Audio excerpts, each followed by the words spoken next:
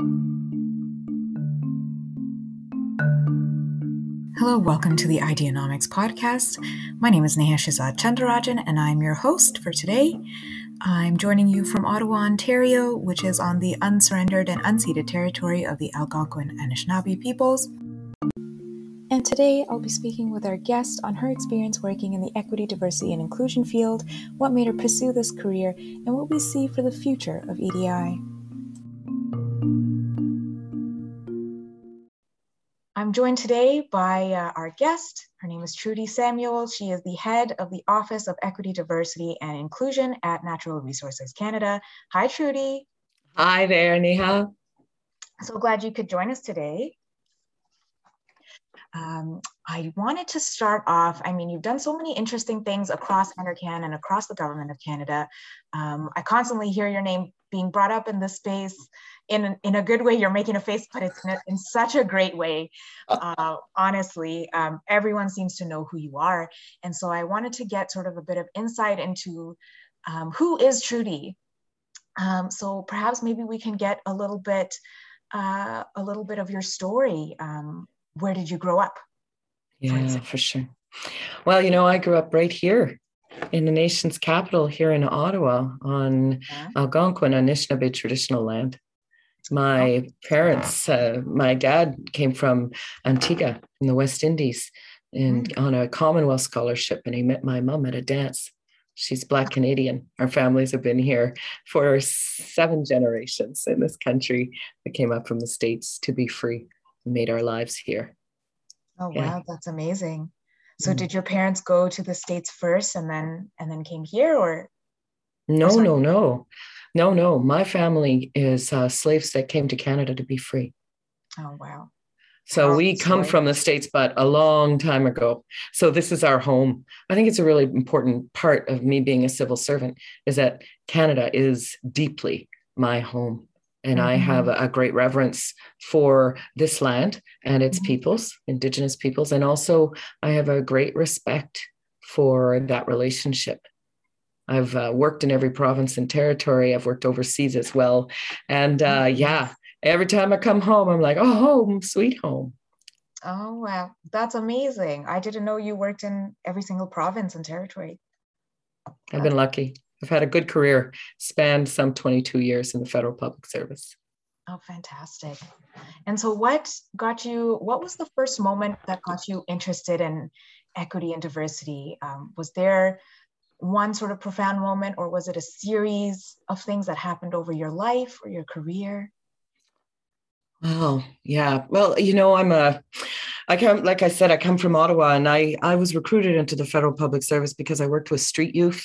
I worked with people in post-psychiatric care and emergency shelters, and I was formulating processes to help people speak to the systems that were not listening and that were not listening to their needs and were in fact oppressing them. So I got hired into the feds because I was helping young people, speak to ministers, speak to federal council, anywhere. And so how did I get into it? Well, honestly, the harm is real. People needed, in order for people to be able to take their voice, there's a level of healing that they needed and a level of well-being and confidence and support that they needed. And it was really nice to be able to help people to prepare for a briefing to ministers or to make a big presentation.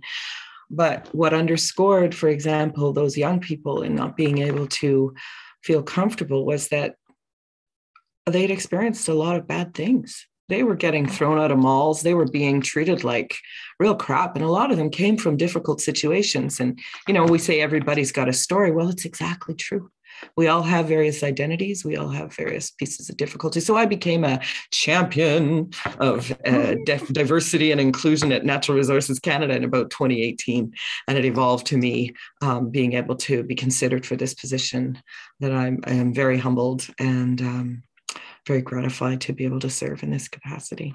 That is so powerful.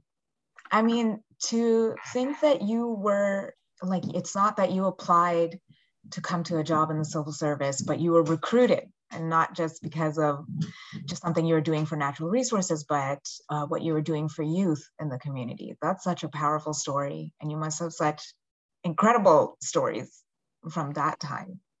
I do. Some a little too crazy for a podcast, you know? Oh, but yeah. No, but it's real. Like, people are living trauma every single day. And what can be done to address that in the workplace in a systematic way? What can be done? How can we lift each other up? That's why we work with the employee networks. That's why we're helping people that want to make a difference and make the shift from anti-racist, ableist, people who want to make the shift to being open, universally accessible, and supporting people who have tons of potential. So that's a thing. You know what I think is a waste? When people go by the wayside. Yeah. When we set people aside in the civil service as if they don't have the capacity and the potential to grow and to make a huge impact for Canadians. So yeah. And it's so true. We lose so many people just because they just get lost. They get lost in the system, or they become demotivated, or we get lost in the bureaucracy of everything, right? Or we get fed up with the microaggressions and micro inequities. You know, we get sick of watching the micro affirmations of the people around us who are rising above us while we stay where we were. Yeah. So I think, it's that whole hand up, hand out. I also had the opportunity to work in Africa, in Côte d'Ivoire, in West Africa. And that's really a profound lesson for me in helping people to meet their own needs is usually a more sustainable solution than coming in as a hero. But lifting people up rather than being the person that brings them up, right? Yeah, and helping people learn how to lift themselves. That's right. And also how to correct the systems that kind of hold people, that hold people down. It's not a kind of. No. And, because one of the things I've been aware of in the last little while is the system. We aren't even aware of the way that we're holding other people back. Our indifference is what creates the harm because we never thought. We don't know. So. Yeah, you're so right. That kind of reminds me of something we were just talking about earlier before. Mentoring program that I think you helped establish here, right? The Part Up mentoring program. Well, it's actually it's a collaboration between the Policy Analyst Recruitment Development Program Network, the Young Professionals Network, and the Visible Minorities Advisory Council at Natural Resources Canada. Isn't that amazing? So they helped to establish that mentorship pilot project at NRCan, and it's really received a lot of uptake. So it's really great. Yeah, amazing. That's fantastic. It's not even something that was, not necessarily started from the formal office, but again, those employee networks that you were talking about, you engage with employee networks so much because a lot of the work comes from that, the quote unquote side of the desk work that so many employee networks do. And it's so, for me, it was really just gratifying to see that work come to fruition because it was something that I think I was dealing with as well as part of the networks that I'm a part of. It's like, we organize these events and we do some of these webinars, but like really, where does it get to? And seeing, I wasn't part of any of that, but seeing two of those networks be able to create a meaningful, official, formal program that I think will actually do a lot of good here was just so gratifying. Well, and I think that we have to do things differently. We have to, and if we can help people help themselves, it'll help.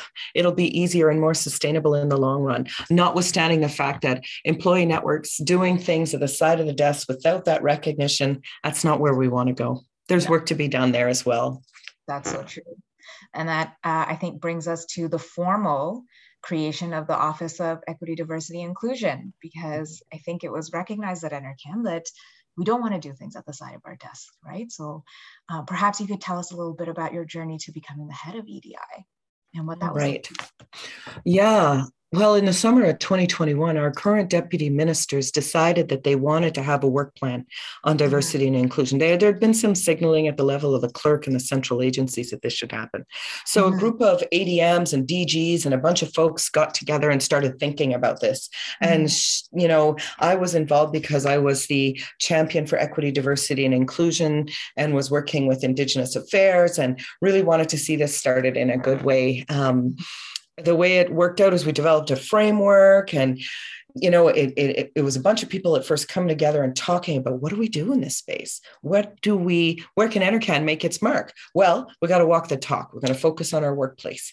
We got to understand what's going on. We got to look at data and understanding what's going on in the natural resource sectors as well, and how are they moving on the equity, diversity, inclusion opportunity. We got to look at advancing reconciliation. We are the Department of Natural Resources. Our mandate is about the land, and Indigenous peoples have an understanding and a relationship to the land that, in the context of the UN Declaration on the Rights of Indigenous People, we need to move on reconciliation. The other piece was we need tools. We want to develop tools for this because we don't know how to do equity, diversity, and inclusion analysis and incorporate it into our programs. And so my route to this was that they needed someone to lead the process going forward. And I think Deputy Tremblay, our current deputy, saw the capacity for leadership in me, which I'm really grateful for, and offered me this position. Now, I was like, oh, what am I doing? What am I going to do? And I said, well, Trudy, I said to him, Deputy, this is the way I operate, in a collaborative, consensus-based way, but with a focus on real results and tangible outcomes. I want to create a venue for people to come together because this work is hard. And if the department isn't willing to carve out space and time for people to do the work required, then it's not as interesting an opportunity to me. And he said, we're going to do that. So that's what we did. And so I said yes, because of that hope and that possibility. And what I found from NRCan is there's a real upswell of people at the front lines and that are really looking for permission to do what they're going to do. And so creating the conditions for people to flourish and getting out of their way. Hey, I can't write a better job description than that. So that's what I do. That is just fantastic. And the fact that you got the support from DM Tremblay as well is just, it's powerful. It says that, you have that support from the top for the position that you want to, like, not necessarily that you create for yourself, but you have some expectations of this position because you've seen what we need. And the fact that everyone at the top was listening and was caring and compassionate and built that in, and the fact that you were able to build that into the framework, which you've shown in a few sort of like webinars and learning sessions.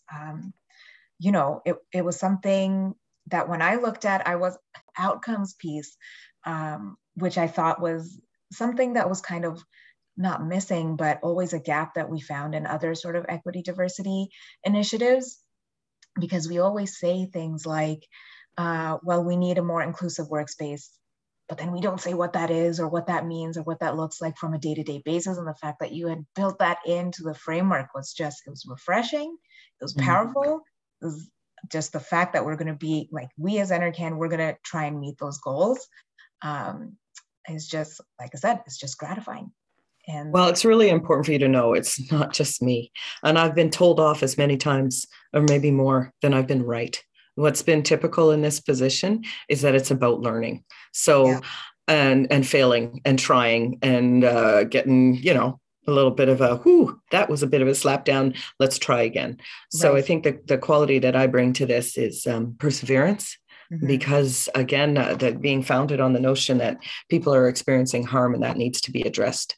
That's what motivates me. But there's a whole team like behind me. You don't see them, but there's amazing people, and it's really my job to set up the conditions for them to be able to do what they do to the best of their ability, and to be able to track and report that it's making a difference. That's my job too. That's amazing. And so, how many people do you have now in the office? Well, they work like a team of 15. It's amazing. but we're five. Oh, wow. So 5 total with yourself. 5 total. Yeah. Oh, Yeah. amazing. Yeah. Sometimes you got to do that. Well, You've got it ends up being my job to slow people Mhm. down at times, right? There's lots of motivated individuals, and you know how NRCan works, we deliver. So Mhm. it's a real privilege to work with the folks in the office. For Yeah. sure, for sure. So just on that thread of you learning and growing from this position and what it's brought to you and people's reaction to it, what unexpected surprises did you face when you were advancing this office or just as a champion at NRCan? Yeah. Well, maybe I was a bit naive, but one of the big surprises for me has been how it's moved towards, I started with coming to this work. And I should also say, I'm a person with a hidden disability as well. And so I come to this work from the point of view of facing different barriers with my mental health and having to adapt the way that I work and do it in secret for the first 20 years of my career. And now understanding what the difference that makes now that I can say, this is who I am. One of the surprises for me has been how much each of us bringing our vulnerability to the table creates a space where we can talk from a real basis. We get together, we do government Bubba speak, we talk in our jargon, but really what we're trying to do is make life better for Canadians. And when we all come from the intersectionality of all of our identities and bring ourselves to the table and say, this is our intention, this is the impact we want to have, we can do really great things. So I'm surprised and delighted at how that actually is making a difference in people's lives. I also had a surprise in that there's lots of people who didn't see themselves as part of the work. And that right now I'm encountering people who say, well, I'm of this background and I don't feel like I have a room to speak. I feel like I'm silenced when these issues arise. And I just had an experience of this the other day with a woman of European background. And at the end of a beautiful presentation, there was this, well, I just want you to know we've had some input from people of color but it's not just me. And I just had to say, wait a second. This is about humanity. We all have multiple layers. We all have to recognize our privilege. We all have to understand our bias. Don't think that because you're of a different racial background that you don't have a space here. Yeah. So it's coming together to make things better. That makes it so important. But it's been a surprise to me that I got to tell people that, hey, it's cool. We hosted a session the other day with me and a colleague of mine.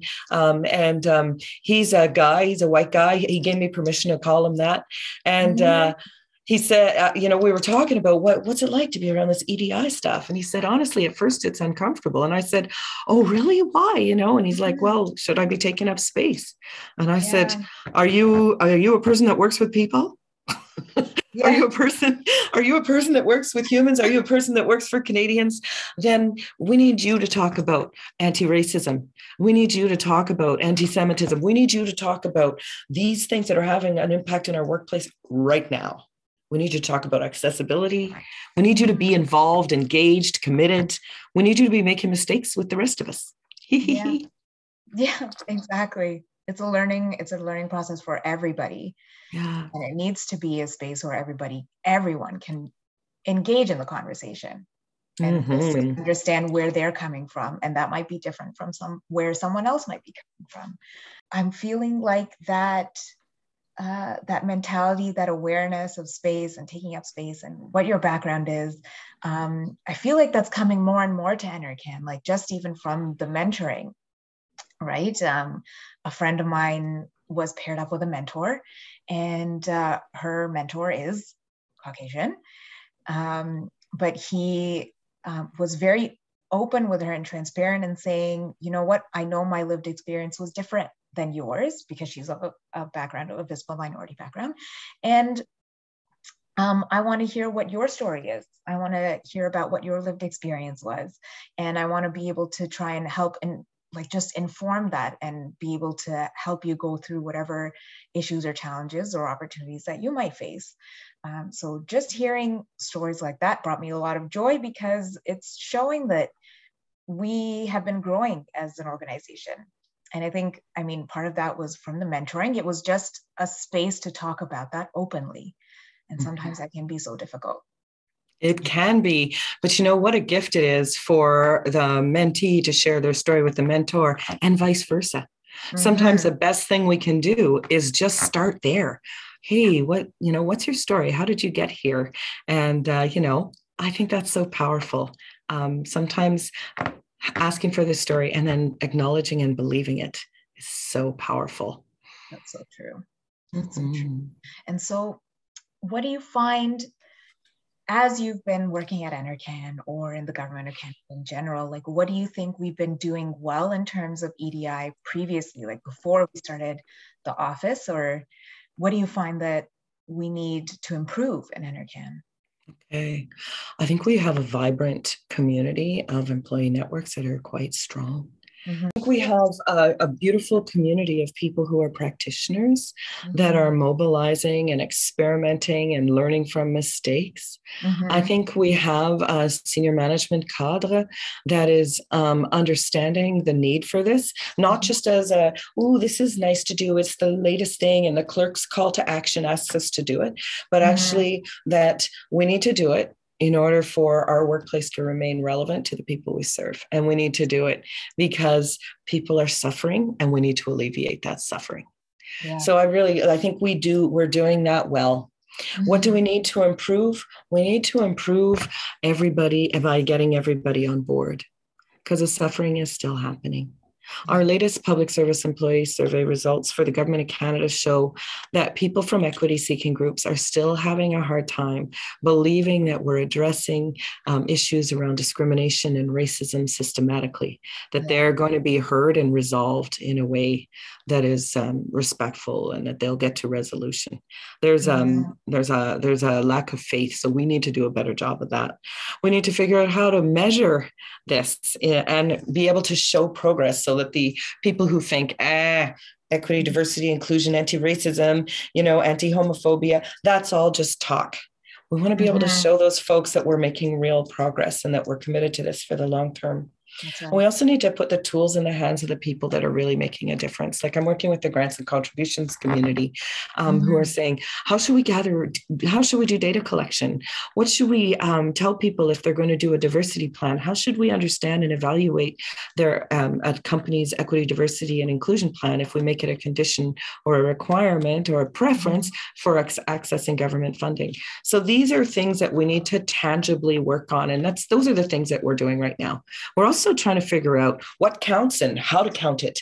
And I think, all of those things, and there's a ton more, as we go forward, those are the things that we want to start knocking off and making sure that we can demonstrate progress in a real way, so that we're not going to get everything done. We're not going to boil the ocean, but we're definitely going to make some progress. So I'm pleased with that.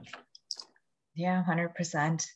And it seems like it is, like, as you said, the more you talk about it, it sounds more and more like a learning process, right? Like putting tools in the hands of the people who need them.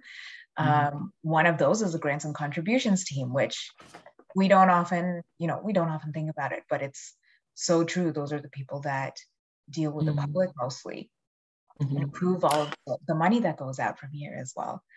Yeah. There's one other place that I want to make sure I think I mention. It's about, where does anti-racism fit? Where, some people say, you're doing equity, diversity, and inclusion, and it's not looking at anti-racism. It's not looking at anti-Semitism. It's not looking at anti-Indigenous racism. It's not looking at anti-Black racism. But we need to center the behaviors of allyship. We need to directly understand and identify what we're talking about when we talk about creating an anti-racist workplace, because that is core in the culture change that we're trying to create. That's so true. So defining that, and we're struggling with that. Not struggling, but we're, where do we go? How do we do it? Because we haven't learned how to talk to each other yet as people racialized people talking to quote unquote non-racialized people. Can you believe I'm using those constructs as if it's human to human, right? Yeah. But there's still a gap there. There's still a gap between persons with disabilities and people who do not have disabilities. So we're struggling with crossing those gaps and doing it in a way that demonstrates that we're going to work on it together across those boundaries. Yeah. Incredible. And so true that there's no, like, we don't really even say the word anti-racism when we talk about diversity and inclusion, right? It seems like a word that we can't use, or for some reason must stay away from. So yeah. It's just like, I come from, my undergrad degree was in psychology. I was really interested in neurophysiology. I was also working with kids that were on the spectrum for autism. And one of the things I learned in behavioral therapy and behavioral economics as well in my second degree was, do not tell people not to be something. It doesn't give them a tangible goal. And when I worked with Elder Heather Poitras, she said, my girl, you need to make sure that you're pointing out a vision of where you want to be, not where you don't want to be. Right? Yes. So we're moving from a society that where this racialized construct has a lot of importance. But I'm telling you, in my nieces and nephews' future, in the grandbabies' future, this stuff isn't going to be a thing. They have zero tolerance for making race an issue, for making a level of physical or mental ability or cognitive capacity an issue. They have zero tolerance for my old-fashioned gender binariness. The world is no longer binary. We need new formulations for understanding, speaking about, and we'll get there. It's just, progress, time, and commitment. Yeah. And so for people then, like, not just your nieces and nephews, but anyone else who's working in this space or just in the public service, what is something that you'd like to tell them? Like, what's something that you want to tell your nieces and nephews, public servants, just everything? Oh gosh. I guess I want to say have hope. One of the most beautiful things that I'm optimistic about the future, because this is not going to be something we can undo.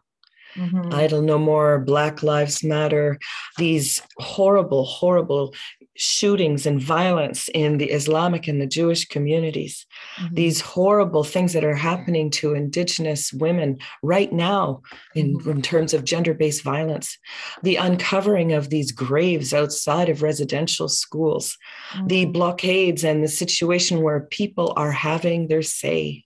Yeah. Our world has changed on climate change. People who are learning to adapt to severe weather events. Yeah. We no longer can separate and bifurcate that these issues are not connected. We no longer can ignore them and put them under the rug. They're too big. They're too big to ignore. So the hope for the future is that we're going to shift. 30, 40 years ago, we were talking about women in the workplace. Look at us, you and I here, right? Yeah, here we are. And we were also similarly 20 years ago talking about the use of French. Yeah.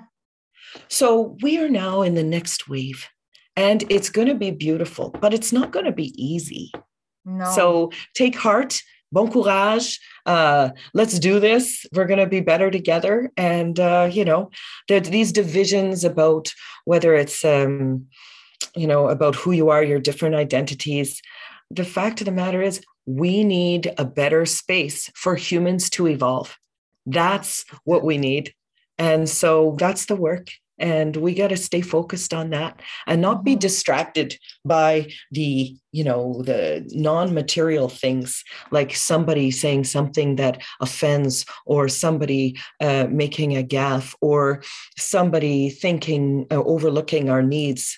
We need to be clear and firm and present. That's so true. It's so true. And I find everything that you say is just so true. And it's something that I find in what I see as the future as well. Because like you said, like with climate change and disabilities and minorities, like it's all just interconnected and too interwoven at this point that honestly, I can't see a future where we see them all separately. And I feel like that's where we're heading, in that direction as an entire government as well. Like we see that from our politicians and our leaders saying, you know what, this whole kind of everything in its own capsule or in its own bubble is not going to work anymore. It's just becoming too nebulous to not be connected. It doesn't make any sense. So in sort of a post-COVID world, if we do ever get to a post-COVID world, like I have hope for that one as well. But I wonder what you think, like, will these changes stick? What do you see for the future after we, like, quote unquote, come back to the workplace? If we come back to the workplace, do we just go back to our normal from before? I don't think we're going to be able to go back to normal. Mm-hmm. Me Too, Idle No More, Black Lives Matter, anti-Asian hate, missing and murdered Indigenous women and girls, truth and reconciliation, the uncovering of those graves, the data transparency, the requirement for us to be open, the truth coming out. I don't think there's tolerance in the system for us to continue to hide our eyes and to use ostrich methodology, hunchology, and anecdata to build the future we want. So I feel hopeful because while it isn't obvious, there's uncertainty, there's things that aren't clear, we know it's not going to be the same. Yeah. And that's good. That's building the future that we want. That's being deliberate and intentional and being really, really willing to take the risk. Because what we have, what did we say? The definition of insanity is continuing to do the same thing over and over and expecting a different result. I don't have that paraphrase correctly, but we need to do things differently. We do. For all of us. Yeah. And like all the movements that you mentioned as well, I feel like they wouldn't have gotten the traction that they did if we weren't in COVID. Do you know what I mean? Just without the distraction of, going out or being able to put your mind to something else, I feel like those movements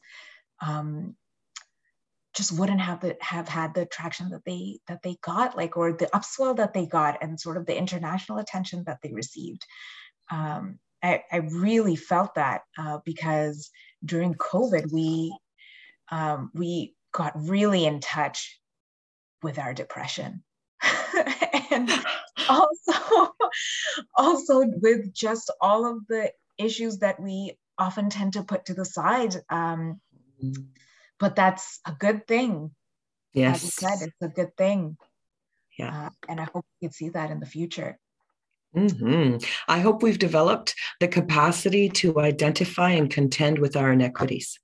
Our past, I hope that we are able to face our past and face ourselves and take deliberate and intentional action to remove the injustices, to eradicate racism, to eradicate ageism, sexism from our society. It's holding us back. Yeah. COVID just unveiled all of those inequities all at once.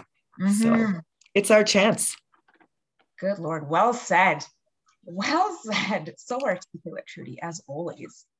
In speaking of interconnectedness, when you were building sort of the office, for people who don't know, are there other EDI units across the government of Canada? Was that something that you were those networks, places that you were in touch with? And what are some of those units?